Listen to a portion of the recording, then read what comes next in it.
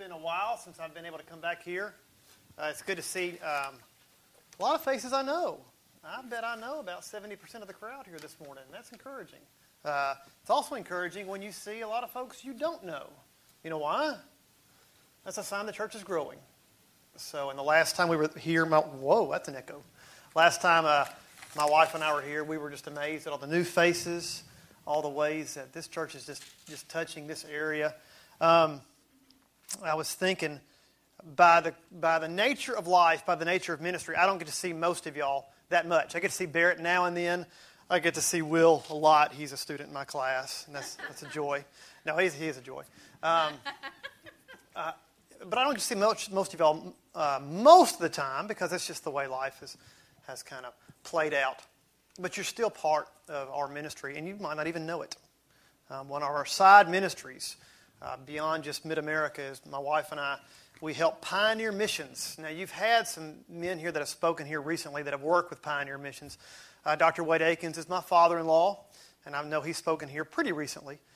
And we have a missions organization. It's called Pioneer Missions. And what we do is we travel the world and we train churches, church planners, church leaders in a variety of countries and how they can go out and how they can start new churches. And I don't feel the Lord leading me to do this today. I don't think it's necessary today, but I would love to just spend the time telling you what all we got to see in the last year. Pretty much my father-in-law goes one way, I go the other. It's better to divide and conquer. I would love to go into great detail. I'll go into minor detail, if it's okay. I got to go to Nicaragua. How did I get to go to Nicaragua? Well, in part because of you. You financially support what we do. Got to show up, and at the front door of the church that we were about to train, this guy greeted me, and he said, "Hey, Jeff." And that's a weird moment because you're like, "I don't know you." And he said, "You don't remember me, do you?" I said, "No, I don't. I'm sorry. That's kind of awkward. Hate it when that happens, but I don't remember you." And he said, "You trained me 5 years ago. Pioneer Missions came and trained me. You trained me in how to go out and start churches." He said, "In the last 5 years, I've been able to start 5 churches. And now I've brought all these men here, and we're going to learn, and we're going to reach another area of Nicaragua. So do a good job." I said, "Okay, I'll do my best." You helped that take place. Went to Vietnam. Got to train 65 men and women, all from unreached people groups. All of them. We got in this room, and in Vietnam, it's very hush-hush. It's very, very unsafe. So I wanted them to be hush-hush for my sake. Like I wanted to get back home. And we started the training, and they just got so excited because they were learning things that, honestly, I could teach you guys in a couple hours. But they've never heard these basic principles in evangelism and discipleship and church planting. And they took it and they were just eating it up, and they just got more and more and more excited. And I would tell them, "Okay, we need to be kind of quiet. I don't want to go to jail." But after a couple hours of it, I just said, "Just go with it." And it wasn't because of this dynamic preaching. It wasn't because of me. It was because God was at work and something was happening. And at the end, I don't want to give you numbers because the numbers are kind of mind-blowing, but at the end of the training, they all said, church by church would come to me and we'd say, "I think we know how to do it. I think we've got a vision how we can reach this set of villages around where we live. We're going to try to start X number of churches." That happened not solely because of the funding of ICC, but in part because of the funding of ICC. You had a hand in what happened in Vietnam. Met a guy in Malaysia. I got to go to Malaysia. You had a part in that because of the funding that came from ICC. Met a guy in Malaysia. This man, I don't know how he did it. He wouldn't tell me because he was so humble. He has helped from Malaysia start the largest series of seminaries in China, because he's Chinese, based out of Malaysia. He's helped start 90 seminary/training centers. I said, "How did you do this?" And he said, "God." I said, "I know, but how did you do it?" And he said, "God." That's all I'll tell you. Now that's humility right there. I got to see him. I got to train some of his people at his school because of ICC. There's Ivory Coast. You met Abele, I think, about a month or two ago. I think he spoke here for about 15 minutes from Ivory Coast. Abele had the best line from the year of all the places I trained. I said, Abele, in the Ivory Coast, I know it's a great harvest. I know God is moving. How long does it take you typically to start a church? And he got sheepish and he got embarrassed and he looked at me and he said, I'll confess we've had a rough year. I said, Abele, that is okay. Ministry happens in seasons. Sometimes there's harvest. Sometimes there's sowing seasons. It's okay. How long does it take you to start a church in your environment? He said, well, lately it's taken us up to 3 weeks. 3 weeks?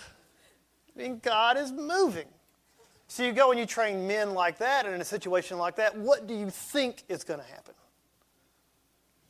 God is just going to bust that place wide open. That happens because God has allowed churches like you, God has moved churches like your church to invest in people that get to go and train those men like that. So no, we don't get to see you that often anymore. That's just the way apparently life works out. But you are still part of our ministry, and we thank you for what you have done. That's also a plea to please keep it up next year for us. You knew there'd be a plea in this. Secondly, before I preach, I will be honest, I'm always uncomfortable doing this. I don't do it that much, but I have to because I believe in this. I'm about to plug a book, and boy, I'm telling you, if I were a visitor and some guy started to plug a book, I'd be like, what is that guy doing? But a lot of y'all are like family, so I'm always asking family for money, so this is how it works. Now, about a decade ago, more than that actually, God laid on my heart, I really wanted to write a book. I didn't feel like I was academically ready, and I didn't feel like I was ready in terms of ministry experience to do it.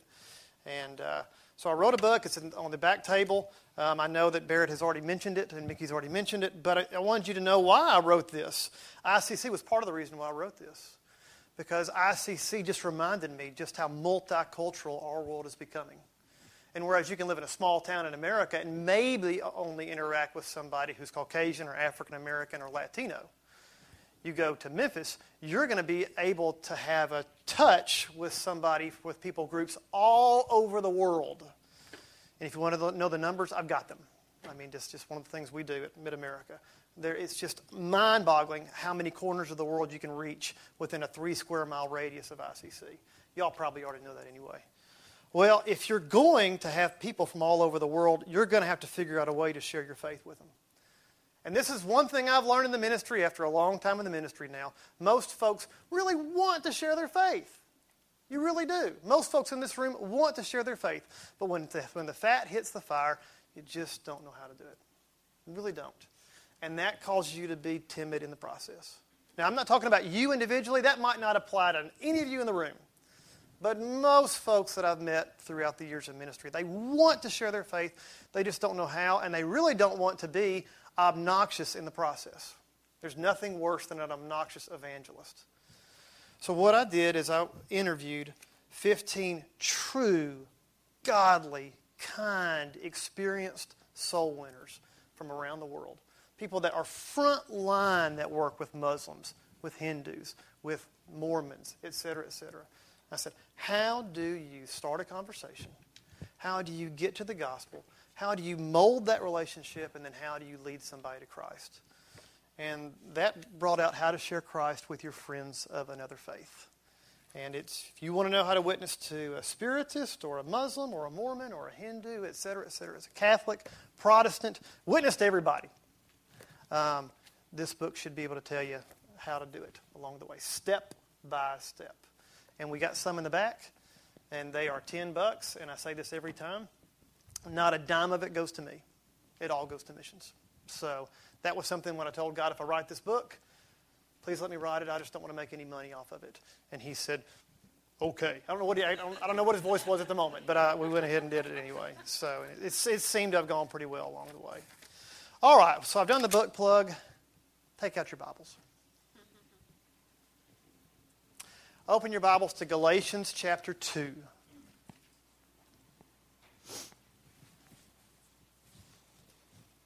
And that's perfect, because that's just the 3 I want to read to start with. Galatians chapter 2, starting in verse 11.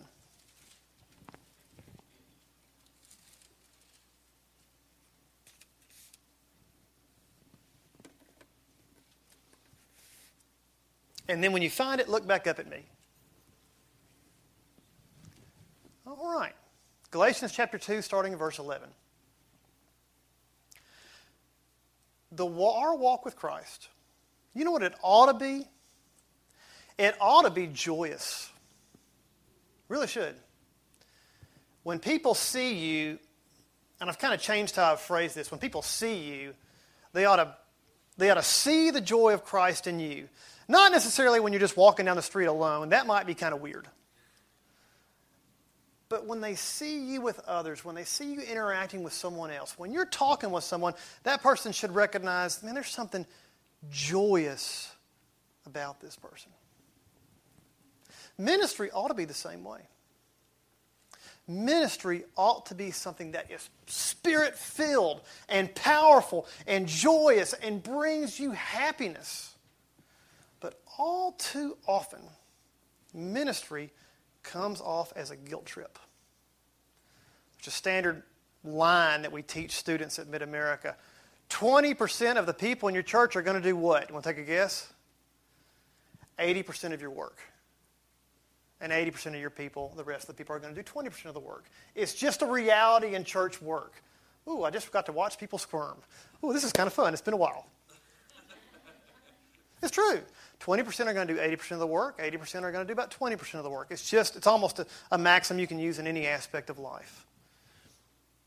But for those 80% that want to serve, it's just a struggle because deep down what they say is, well, I feel like I should serve, but there's just no joy in it. I really, deep down, don't like it. Well, that's not what our life in Christ is supposed to be like. I've been crucified with Christ so that I no longer live, but Jesus Christ, who does what? Lives in me. He is in you. The one person, the one being in the universe that is absolutely 100% joy, 100% love, peace, patience, kindness, fullness, gentleness, faithfulness, and self-control. He is in you. But all too often, we make our decisions, we live our lives in Christ based on other things than Christ. And it makes us live our life joylessly. Now, how can we overcome that? Barrett, he called me about a week ago and he said, I don't want to tell you what to preach. Which is typically what the next lines that's going to come out is they're going to do what? Tell you what to preach. But Barrett didn't do that. He said, what we need for 2013, we need a sermon talking about how we can truly grow in Christ in 2013. 2013 ought to be the year of joy for you. It ought to be the year you fall in love with Jesus. It really ought to. Now, there's other cool things that could and should happen in 2013. But if you fall in love with Jesus, really fall in love with that man you cannot see, you cannot touch, you cannot hear audibly. If you can finish 2013 and do that, it does not matter what happens. The stock market might tank. Your job might not work out great. You might even flunk a test at school, although I know nobody has done that here ever. It won't matter. If you fall in love with Jesus in 2013, that is a good year. How can you go about falling in love with Jesus in 2013? What I'm going to tell you is an intensely personal sermon. Intensely. It is what God has shown me in 2011 and 2012. And it has changed the way I view ministry. It's changed the way I interact with people. And it has changed just about every aspect of my life. But I can preach this with some authority because I'm still on a journey and I haven't mastered what I'm about to preach. So I know that this is not something that's going to happen to you overnight. Galatians 2, starting in verse 11. When Cephas came to Antioch, I opposed him to his face because he stood condemned. For before certain men came from James, he used to eat with the Gentiles. Cephas is Peter, by the way. he used to eat with the Gentiles. But when they arrived, he began to draw back and separate himself from the Gentiles because he was what? Afraid. He was afraid of those who belonged to the circumcision group. The other Jews joined him in his hypocrisy, so that by their hypocrisy, even Barnabas, son of encouragement, Barnabas, a guy you just can't find much wrong with in Scripture, even Barnabas was led astray. Just keep it on that slide up there for now. Now you're looking at that thinking, well, how can that passage teach me how to love Jesus better? I don't know where he's going. Well, we're not going to be going verse by verse in this sermon. We're going to be looking at the Scripture in a little bit different way. You have Peter. Peter, who was the leader of the worldwide church. There wasn't really a hierarchy at that time. But if there was one man that the church would look to and say, that's the guy that leads us, it's Peter. Peter was given the gift in Acts chapter 10 of being able to see Cornelius and open the door to the Gentiles to where the church could say, okay, Jesus did not only come just for the Jews, okay, not only for the Jews and the Samaritans, but for the Gentiles, which is us, or at least most of us along the way. I don't know your ethnic background. If there's any man who should know how to interact with Gentiles, it's Peter. But here's Peter, who knows the right thing to do, who knows what he's supposed to do. I mean, it's been revealed by God himself through the Holy Spirit that, yes, he can interact with the Gentiles. What does Peter do when he goes up to Antioch, which is in Syria, by the way, for today? When Cephas came to Antioch, I opposed him to his face, I as Paul, because he stood condemned. For before certain men came from James, he used to eat with the Gentiles. At one point in time, when Peter is at Antioch, he eats with the Gentiles, he fellowships with them, he's one with them, he's doing the right thing. But then the Jews come from Jerusalem, and James, who's the brother of Jesus, comes. When men came from James, he used to eat with the Gentiles, but when they arrived, he changed. He changed on a dime. The leader of the church, of the world, changes and starts to do the wrong thing. When they arrived, he began to draw back and separate himself from the Gentiles because he was afraid of those who belonged to the circumcision group. Fear. Peter fell into a trap of two sins. Everybody in this room has certain sins that you struggle with.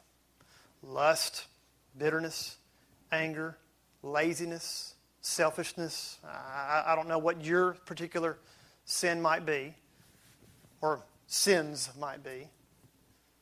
Peter fell into a trap of two sins right here. First of all, he fell into the sin of hypocrisy. Other Jews joined him in his hypocrisy, and it ultimately affected other people as well. He fell into the sin of hypocrisy, and he fell into the sin of elitism. And he separated himself from the Gentiles. But it wasn't hypocrisy and elitism that was his problem. See, oftentimes in our deep struggle to know Jesus, we look at the things in which we fall short on and say, God, if I could just eliminate my anger, then I will know you and then I will fall in love with you in 2013. If I can just get rid of my elitism, then I will know you and then I will love you and things will change in 2013. Or my hypocrisy or whatever surface sin it might be. But folks, all these things are surface sins. These surface sins are not what keep you from knowing Jesus. It's your root sins that keep you from knowing Jesus.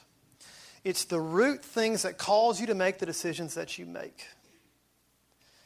And if today, in the next 20 minutes, you can dig down deep and say, I'm not really that angry a person. What I really am is a fearful person. I'm really not a selfish person.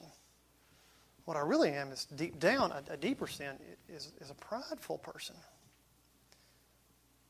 There's a man who, his name is Roland Mueller. Now, if you've heard of him, I am stunned. But he's a former missionary to the Islamic world, and he writes under a pseudonym. I don't even know his real name. His pseudonym is Roland Mueller. He can't write with his real name because for danger issues. He said that no matter where you go in the world, people make their decisions in life based on three things. All three are wrong. And depending on where you are in the world, people groups will make their decision in one of these main areas. People make decisions based off of three things. None of them are of God. Guilt, pride, and fear.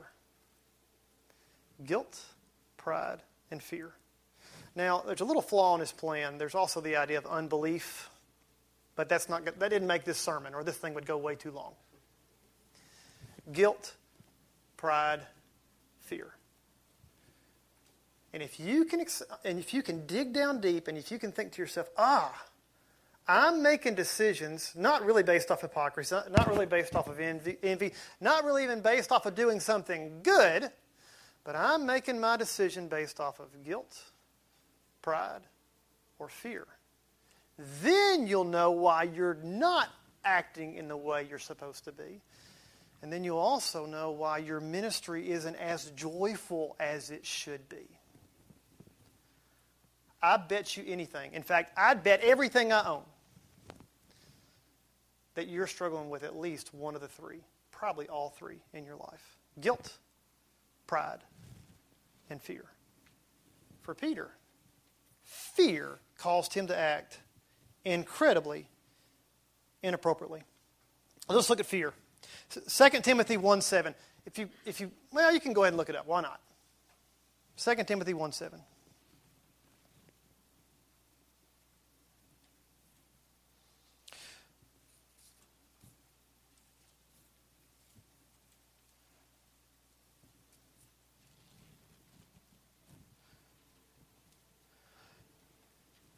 Second Timothy 1:7. For God did not give us a spirit of fear, but of power and love and a sound mind. For God did not give us a spirit of fear, but of power and of love and a sound mind. I wonder how many of you base many of your decisions, good or bad, based on fear. Let's now try to apply this to you today. All right, how many of you would define yourself as people pleasers? Raise your hand.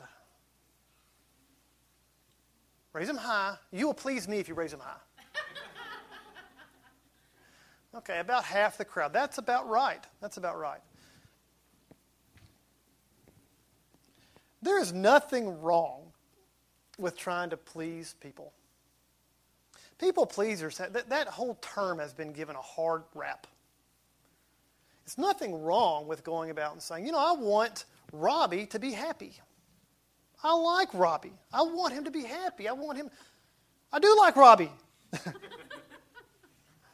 I want that relationship to go well. People that are, for the other half, that didn't raise your hand about not being a people pleaser, oftentimes you should try a little harder to be a people pleaser along the way. There's one problem with being a people pleaser, though. Why are you a people pleaser? Are you trying to please that person because you love him? Are you trying to please your wife because you love her? Are you trying to please that coworker who's not that nice to you because you have Christ in you? Because you have been crucified with Christ and you no longer live, but Jesus Christ lives in you? Because you just want to fulfill the joy that he has in you? Or are you being a people pleaser because you are afraid that person won't like you? You sense the difference? You see the difference? If you base your life trying to please others because you're afraid you won't be liked by everybody, well, first of all, that's never going to happen. You are not going to be liked by everybody. That's impossible in this world. And second of all, fear, according to 2 Timothy 1:7, is what? It's not of God. God did not give us a spirit of fear. I started thinking about relationships I've had through the years. I might as well just go ahead and make this personal. I started thinking about relationships I've had through the years. I can't tell you how many relationships through the years I have based that relationship on, even if I didn't even really like that person, even if I didn't really want to spend time with that person, I would be extra nice because why? I was afraid that person wouldn't like me. And I bet there's people in the room that are the same way. Fear is not of God. Fear is debilitating in every aspect of life. It doesn't have to just be personal relationships. Fear can be detrimental just to your work. How many of you, just out of curiosity, are in medical school in here right now? Raise your hand. Of course, most of the medical students are going to be gone today. I have thought time and time again when I was here, I used to look at these guys and I would think, A, I'm really glad I'm not them. B, I would think to myself, I mean, it's a tough life for 4 years or however long you go through medical school. It's longer than that. But I used to think if I were in the medical profession, and I would think to myself, that first time I would have to do any kind of incision if I went into surgery. Or that first time I had to diagnose somebody and I would tell them, what if I tell them they have lupus and what they really have is a backache? Or, what if I miss it? What if I miss it completely? I would just think it would be horrifying. Amen or oh me? What if I were a lawyer and I looked up the wrong precedent of the case and ended up sending this guy to jail for 140 years for jaywalking? What would happen when you sit back and you say, okay, wait a minute, this fear I'm feeling, according to the Bible, this fear that's directing my actions, according to the Bible, fear is, in 2 Timothy 1:7, fear is not of what? Fear is not of God. It will change the way you act at work. It will genuinely change the productivity of your life. It will change the way you interact with people. If you will say, at this moment, I am letting fear be the one that dictates my decisions, not the one who lives in me, who is Christ. So many people in this room, I'd be willing to bet, are allowing fear to control their life. Oh, how about guilt? Oh, that's a good one. How many of your parents used guilt as a motivator? Raise your hand. You need to raise your hand. You need to raise it. I'm good at guilt. I'm a teacher. We love guilt. Guilt's interesting. Fear debilitates you. Fear will destroy your relationships with one another, and fear will destroy your relationship with God, and it'll end up being the reason why you make decisions. And as I thought about this sermon, it's almost always negative. Guilt's different. Guilt can actually bring you to do some good things for the kingdom. Guilt can be a motivating factor to make you do good things. Just not godly ones. Barrett can get up here and he can tell y'all, I need workers for next Saturday for an event we're going to have. I know you're tired, but I need you. And there's going to be a percentage of you in this room. There's going to be a percentage of you in this room that are going to go, I don't care. I'm busy on Saturday. There's going to be a smaller percentage that are going to say, well, he needs me on Saturday. I'll do it for Jesus. Right? Actually, don't amen anything at this point because that can get really awkward. The church, let's go a little bit deeper. The church needs to raise $400,000, which, quite frankly, I don't think is that much. I hope y'all don't either. To do what y'all can do, the potential you have, you can change downtown Memphis for $400,000. Now, I know you don't have $400,000. I know that. But I know the one that does. It's really not that big a deal. Somebody, you can amen that. That's the moment you can amen in this sermon. Amen? Amen. So Barrett's going to come to you, or Mickey. I don't know who does more. Probably Mickey. Mickey's going to come to you and he says, we need you to give. We need you to give. We need you to give. I'm sure he's mentioned that once or twice. And you're going to sit back there and say, oh, well, I'll do it, but I'll do it because I know I should. Okay. Actually, you giving the money will be beneficial for the kingdom. You serving on Saturday will be beneficial for the kingdom. But you are not knowing Jesus better if you are doing your ministries based on guilt. The basis of your decision is wrong. The basis of your decision is not being crucified in Christ so that you no longer live. Go ahead and go to the next slide. I'll get to that in a minute. But Jesus Christ who lives in you. You ought to give. You ought to serve. You ought to do the things that this church asks you to do, not based on guilt. Guess what happens to ministries that you do that are based on guilt? Guess what happens to you very quickly? You'll dry up. You will dry up. Now, the danger of this part of the sermon is you're thinking to yourself, whew, thank goodness, because I feel guilty about all of it. That's why I don't do any of it. I'm not doing it anymore. 2013 is going to be great. Woohoo! This Jeff is great. I'm not giving anymore. Never coming back. That's right. Good night. No. What you have to do in that situation. For me, let me give you an example. So my father-in-law calls me up and he says, Jeff, I need you to go down to Beale Street to evangelize. This was a couple weeks ago. Now, that's a long story. You all know what it's like to have long weeks. I did not want to serve Jesus on Friday night at all. I just wanted to go home and watch a really bad movie. You know, something. I just want to see something blow up. That's all I wanted to do on Friday night. He calls me up and he says, Jeff, we have an opportunity to go down on Beale Street. Would you go with me? And I don't want you to think we were like some of those guys that put the sign on our chest and start screaming, you're all going to hell. Because all it does is get you beat up. All right, so we didn't do that. But I knew what he wanted to do, and I knew that he needed me. So I said, yes, I'll do it. And then I spent the next 2 hours miserable. Because what was going on in my mind? What was my mind saying? I don't want to go, but I'll do it for Jesus. So in those situations, let me give you a little tip before we apply all this to your life.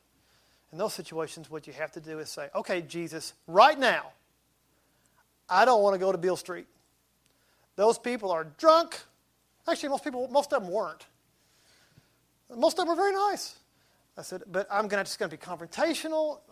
It's going to be complicated. I don't want to do it. I don't want to go. So right now, Jesus, I don't want to go. Change my heart. I want to do this based on guilt. I want to do this because I love you, and I want those people to know you. And by the way, it's a whole other sermon, whole other story for a whole other sermon. Guess what happened that night on Beale Street? We went, and it was incredible. Nobody went crazy on us. Nobody got offended. If you'd have seen how we kind of did the approach, you would see nobody would. People came. I got to talk to people from all over the country who were just visiting Memphis and saying, what are you guys doing? And we're just here to tell you about the love of Christ. And it was so awesome. It's amazing what God will do with you when you just obey. That's an amen moment. Amen? In those moments, you have to realize Scripture does talk about guilt. By the way, most of the time when Scripture talks about guilt, it really means you have sinned, therefore you are guilty. I mean, it's hundreds and hundreds and hundreds of times. But it does talk about false guilt. 2 Corinthians 7:10, let me just read it to you. But boy, this is a good verse for you to just memorize in your life. Godly sorrow brings repentance unto salvation. Godly sorrow brings repentance unto salvation. But worldly sorrow leads to what? Death. False guilt, doing ministry out of guilt, serving Jesus out of guilt will just dry you up. It's like dying inside. Let me ask you something. In your life right now, is your life or your decisions the way you're living your life, are your decisions based on fear or Jesus?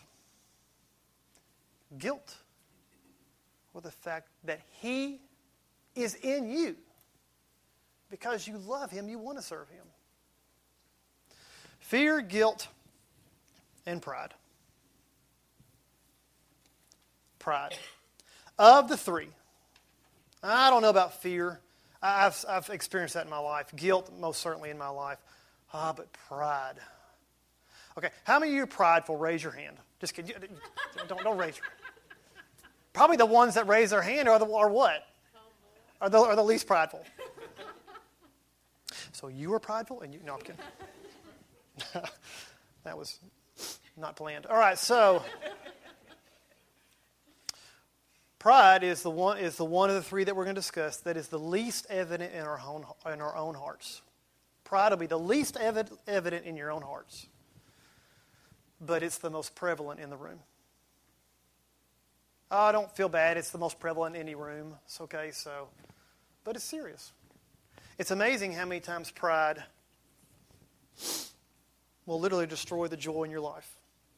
Proverbs 16:18, this one you should know, or you've heard. Pride goeth before destruction, a haughty spirit before a fall.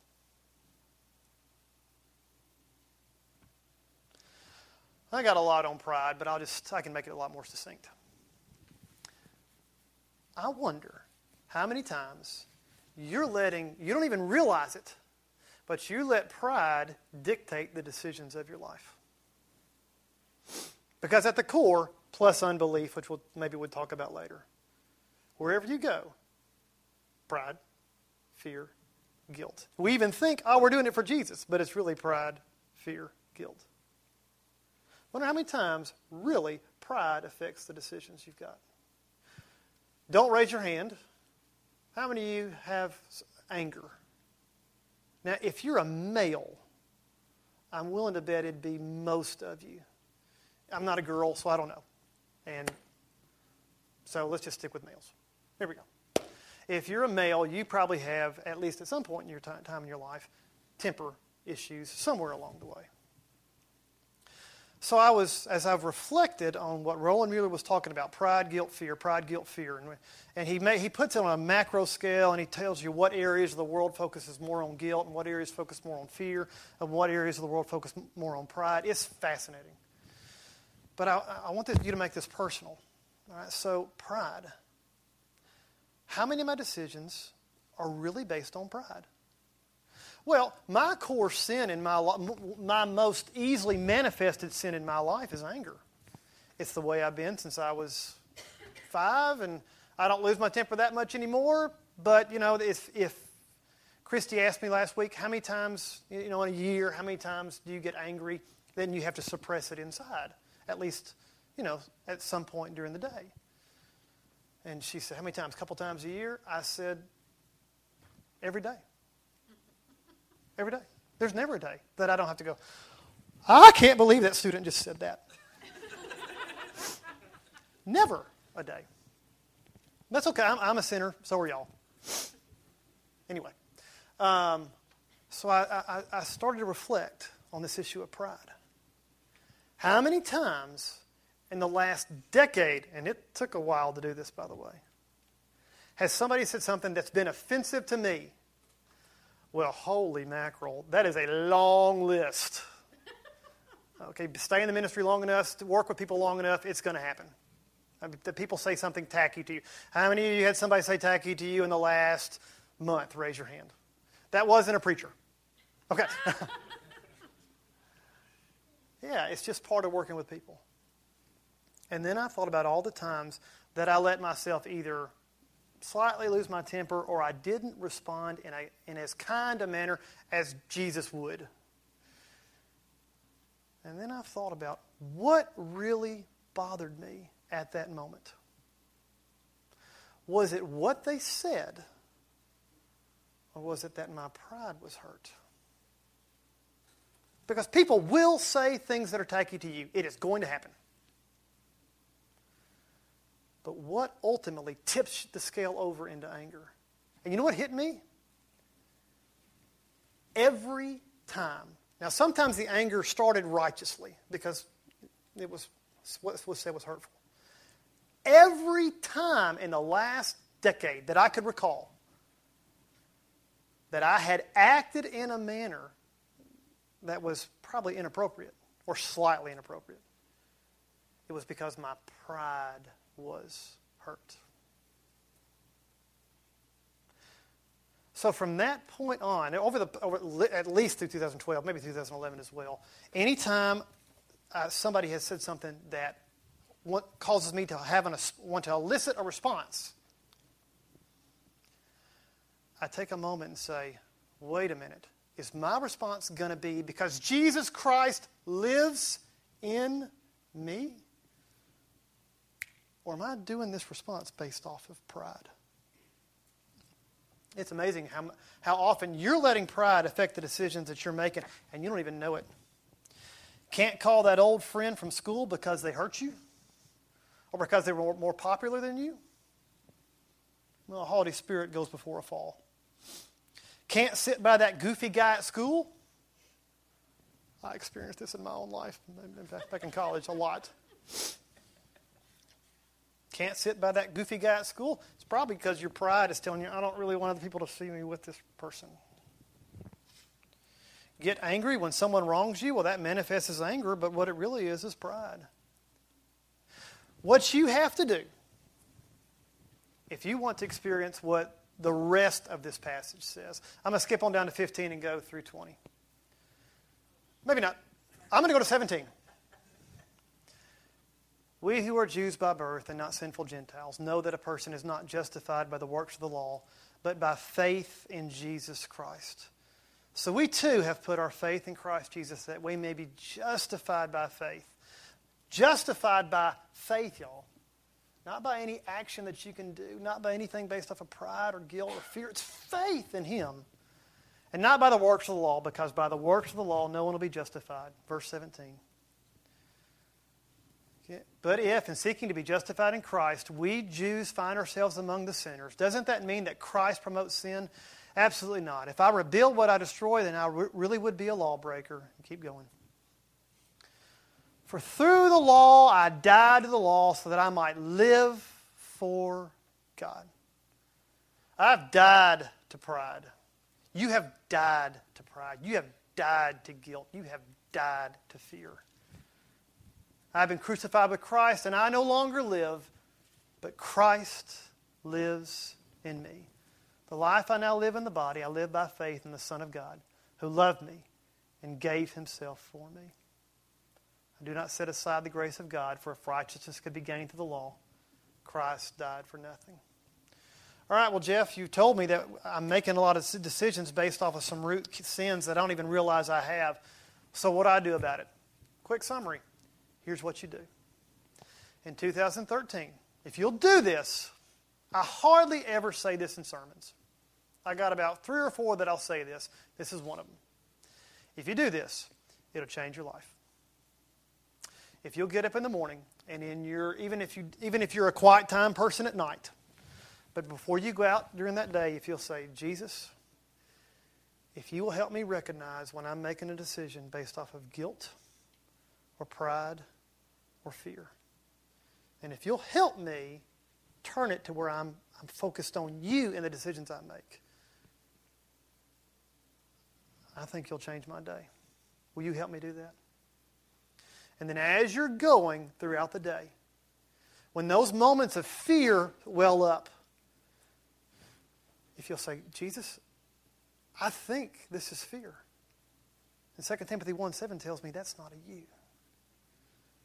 Or when you're about to do a ministry based off of guilt, you say, Jesus, I think I'm doing this based off of guilt. Oh, Jesus, help me do this because I love you. Or if, that slippery pride slips in, you say, Jesus, I'm letting pride come in. I guarantee you, not overnight. Nothing rarely works overnight. But over time, you'll be making decisions based off of Him and not on those other things. Amen? Bow your head and close your eyes. Maybe you're here this morning. And on a week like this, goodness, I was here for 4 years, I know. On a week like this, you've got your committed core. A lot of folks are out of town. Maybe you're here this morning and you know Jesus, you have walked with Him, but truly, deep down, you've done ministry based on guilt. And your walk with Him has felt joyless. And you are desperate to experience Him in a different way. Ask God right now, where you're seated, God, help me not make decisions based on guilt or pride or fear.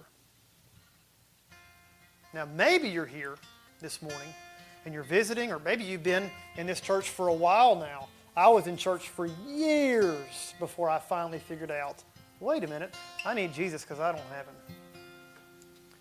Maybe you're seated here and you're thinking to yourself, I am controlled by guilt and pride and fear. Well, you will remain controlled by guilt and pride and fear forever without Christ. I am 40 years old. 23 years ago, some man who I do not know, I will have to meet him again in heaven, finally told me how to give my life to Christ. For me to experience freedom from guilt, fear, and pride. He told me to do 3 things. First, He told me to recognize I'm a sinner. Second, He told me that only Christ can save me. None of my righteous works can. And finally, He told me to surrender my life to Him. And I did. Nothing has been the same. Right now, we're going to have a moment of invitation. And in this moment of invitation, I'm going to ask Mickey to come up as well. Maybe God's spoken to you this morning, and you know you're controlled by guilt and pride and fear. Or maybe you know that deep down you haven't given your life to Christ, and you need to this morning. Right now, I'm going to pray, and then we're going to have a brief moment of invitation. And if you have a decision you need to make with God, and you want to, as we stand, as we sing, you come forward. You can grab Mickey's hand or my hand, and let's let God do business with you. Let's pray. God, help us as a church. Help us not be controlled by things that are not of you. Help us recognize where we are being controlled, and help us surrender everything over to you. God, we ask these things in your precious name.